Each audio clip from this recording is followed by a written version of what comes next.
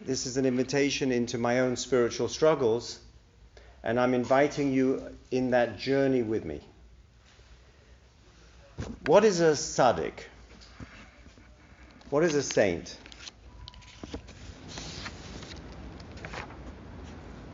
Last week we lost a prophet. We don't have prophets, not today. Well, we have poets. We have troubadours, we have singers. And we lost Leonard Cohen. I consider him the Cohen Gadol, even though he may not have been observant. 4 years ago, he gave a concert in the Tel Aviv auditorium, Tel Aviv stadium, football stadium, 60,000 people. At the end of the concert, he gets up in front of 60,000 Israelis, secular, and says, "You know, I'm a priest." And he lifts up his fingers and he says, Birchas Kohen. When's the last time one single Kohen gave a bracha of Birchas Kohen to 60,000 people? I don't remember. I don't know any history books. He's a Kohen Gadol of our generation. He's a prophet. Why is he a prophet? Prophecy is in the hands of idiots and fools and poets, according to the Gemara. When we lost the Beis HaMikdash, we lost prophecy. So we have to go to our poets who are sensitive to things subterranean and spiritual. So when I ask you, what is a tzaddik? Let's go to Leonard Cohen, Olav Shalom. And he writes, what is a saint? I want to share with you this paragraph, because it's not what I grew up with as a tzaddik. For me, the notion of a tzaddik is the notion of perfection. Now listen to what he says. A saint is someone who has achieved a remote human possibility. So there are some very sacred, sensitive souls who go to the limits of human possibilities. It is impossible to say what that possibility is. It's a mystery. I think it has something to do with the energy of love. Love? What's love got to do with it? Huh? He says it's about the energy of love. I think contact with this energy results in the exercise of a kind of balance in the chaos of existence. The world is chaotic. How do I counterbalance that? Well, if we know our current president-elect, it will be with law and order. And Leonard Cohen, the prophet, tells us, no. You counter the balance of chaos with love. A saint does not dissolve the chaos. If he did, the world would have changed long ago.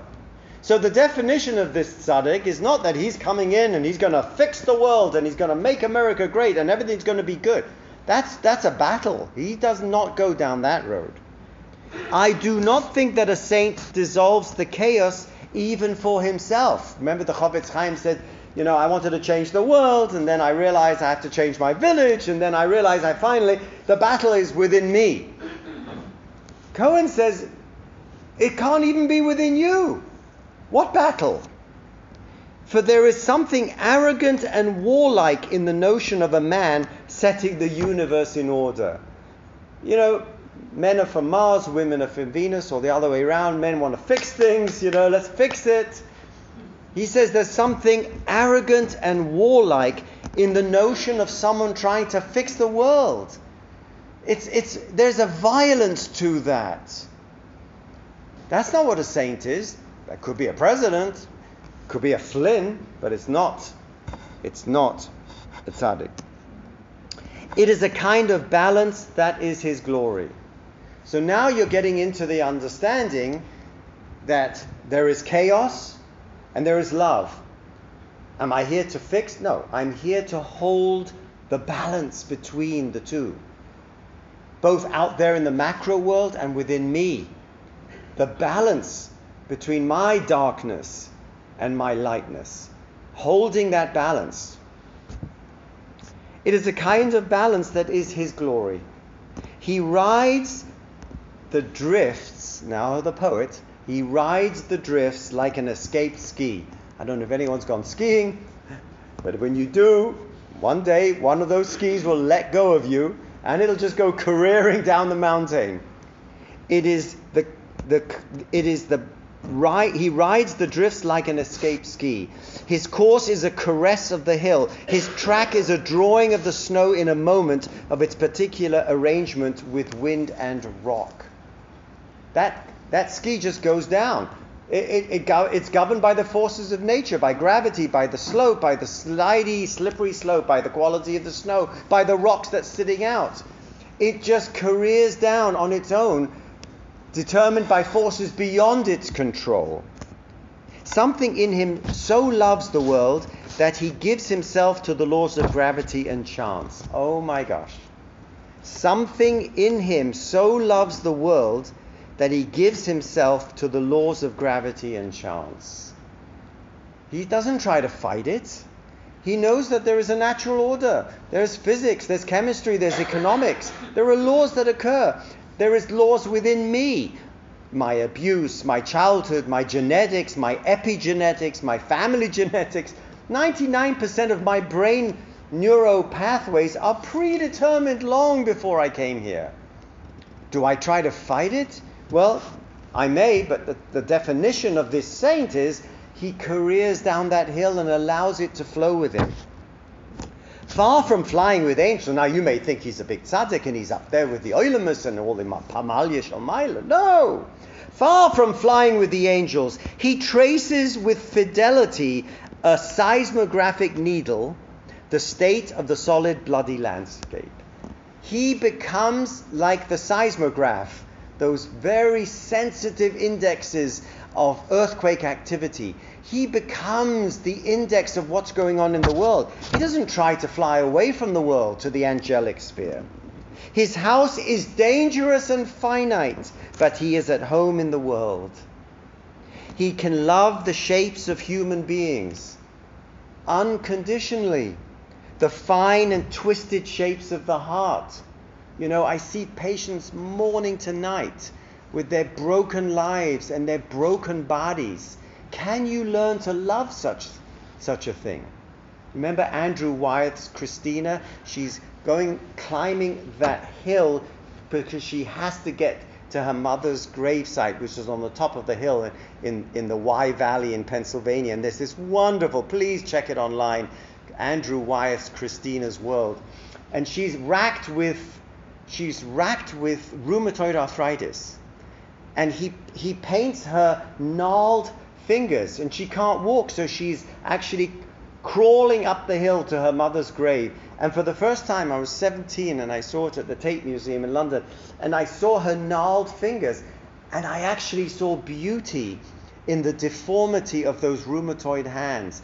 There was something he captured. That's what he means. The house is dangerous, but he's at home in the world and loves the shapes of human beings, the fine and twisted shapes of the heart. It is good to have among us such men, such balancing monsters of love. Monsters of love. When I read this, I was going through his poetry. I was reminded of one person. Tell me someone that comes to mind in your mind that describes and fits this personality, character profile. And for me, what came to my mind was a man whose 22nd yahrzeit happened last week, Shlomo Carlebach. Shlomo Carlebach was a man, a husband, a friend, an itinerant preacher. But that is not the Carlebach that most of his admirers remember. Most remember him as a mirror. They saw in him what they wanted him to be. Sound familiar with this recent election? Or what they imagined themselves to be. There's a teaching from the Dov Ber of the Maggid of Mezrich, the prime pupil of the Baal Shem HaKadosh, whose revolution changed the course of Judaism 200 years ago. And he's quoting on the Pasuk when Moshe is coming down from the mountain. And in Shmos 33:8, it says, V'hoya ketzeis Moshe el ha'ohel. When Moses would emerge from the tent of meeting, Yakumu kol ha'am, all the people would rise, V'nitzvu ish pesach oholo, and they would each stand at the entrance to their tent, V'hibitu acharei Moshe, and they would stare, they would gaze, they would just constantly look acharei Moshe ad bo ohol, until he returned. He came out and everyone's standing by the tent staring at him. What does that piece of information tell us in the Torah? And that they would stare at him. So Dov Ber, the Maggid of Mezrich, says everyone would gaze after Moses. This acharei Moshe is everyone sees himself in the tzaddik. The real tzaddik is someone who isn't trying to manipulate you, to make you frummer, to make you more observant, so that you get more bini mitzvahs. The function of the tzaddik is a mirror. He's a mirror so that when you look at him, you actually see yourself with more clarity. And therefore, it goes both ways. They suspected Moshe was guilty of adultery, as you know, because he had separated from his wife. The Medrash says when they were criticizing him, they said, oh, he's took an Isha Kushis.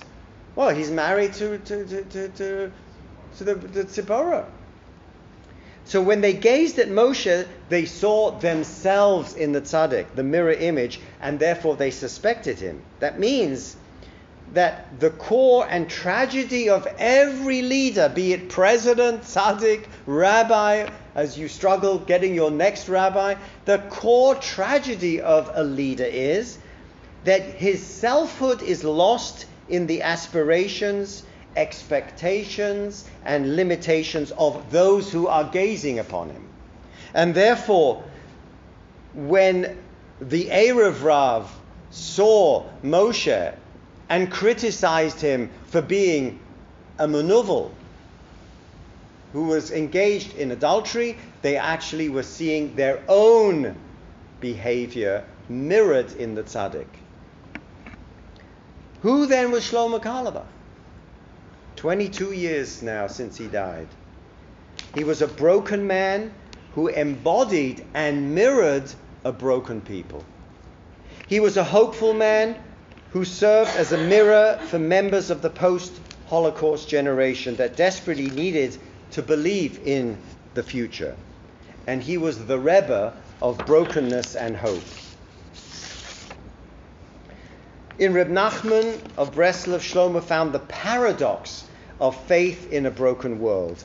Shlomo was talking to two very different communities, and in doing so, brought them together in fascinating ways.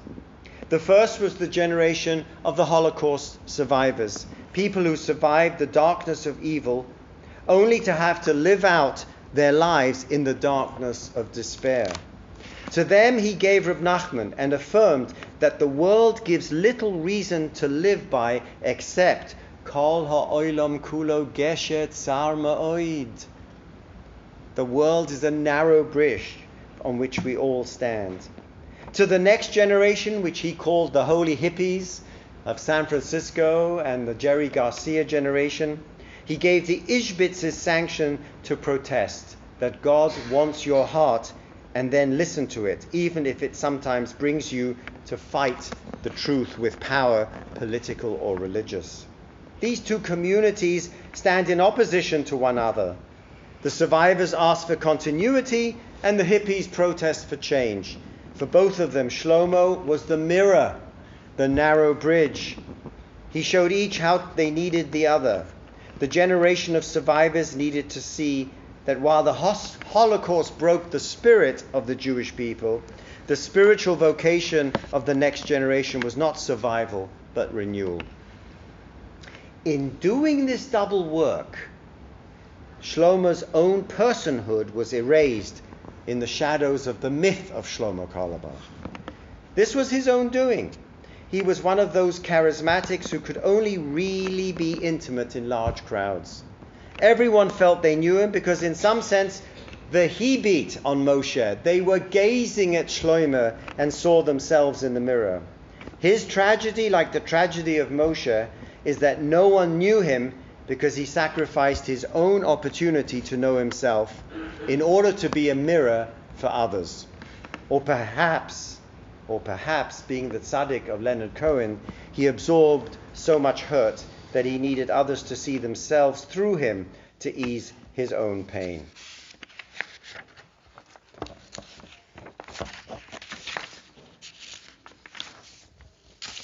As a result, each of his followers heard what he or she wanted to and constructed in him their image, like the recent election. The Orthodox offered one reading, the Neo-Hasidim offered another, the diaspora Jews another, Israeli Jews another, leftists read him one way, Jewish militants another. The point is none of them really know, for the simple reason that Shlomo himself did not know. He sacrificed knowing himself in order to survive, perhaps living in the lonely space from one concert to the other. All he knew was the pain of each life he encountered and the dark cloud that hovered above his own soul. And joining others to his own pain, he understood that to really know another person, one must know oneself. And knowing oneself was simply impossible. As a result, everything is possible. No sketch of Shlomo's impact on contemporary Judaism can avoid the fact that he led a checkered and in many ways problematic life, much of it on the road. Allegations and refutations about his personal life, which broke after that article in Lilith magazine, and there are many, are also part of the complex fabric of who he was. Inspiring, charismatic, broken, lonely, just like the people who were influenced by him.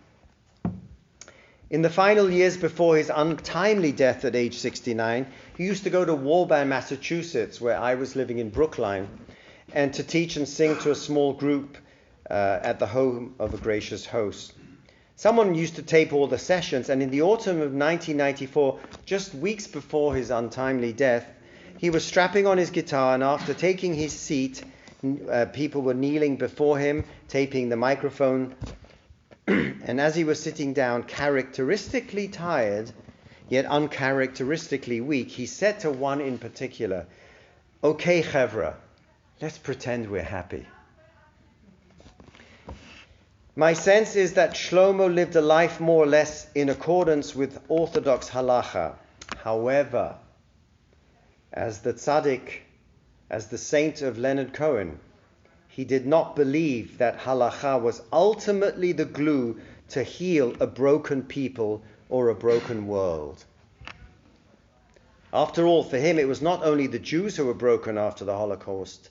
Like Elie Wiesel, it was humanity that was broken. His emotive reaction seems to reflect Hannah Arendt when she argued in the book Eichmann in Jerusalem that the Holocaust was not a crime against the Jewish people, but a crime against humanity on the body of the Jewish people. He was a mirror for me as well. My daughter Batya gave me a book, L'man Achai V'Re'ai, a year after his death. I was told to stay away from him halachically before he died. My Rebbe say, you've got to stay away from him, you know. He hugs women. But for me, he was a torn, conflicted life, a life led privately and publicly full of contradictions. But in the end, he dreamed through those Torahs that he gave of a Judaism without walls. And that was his messianic fantasy. Carlebach the man left this world in 1994. But Shlomo the myth, the mirror, the blank piece of paper never left because he never existed. He continues to affirm despair and preach the absurdity of faith, to sanction protests as the only expression of hope. And that's what drew me to him. I was a Daf Yomi Yid, highly orthodox in my ritual practice, and suddenly he burst onto the stage, and Batya gives me the Sefer L'man Achai V'Re'ai after he dies, which introduces me to the Torah of the Ishbitz and the Torah of Rav Nachman. These Torah works, I never understood what they were talking about, And suddenly my soul opened.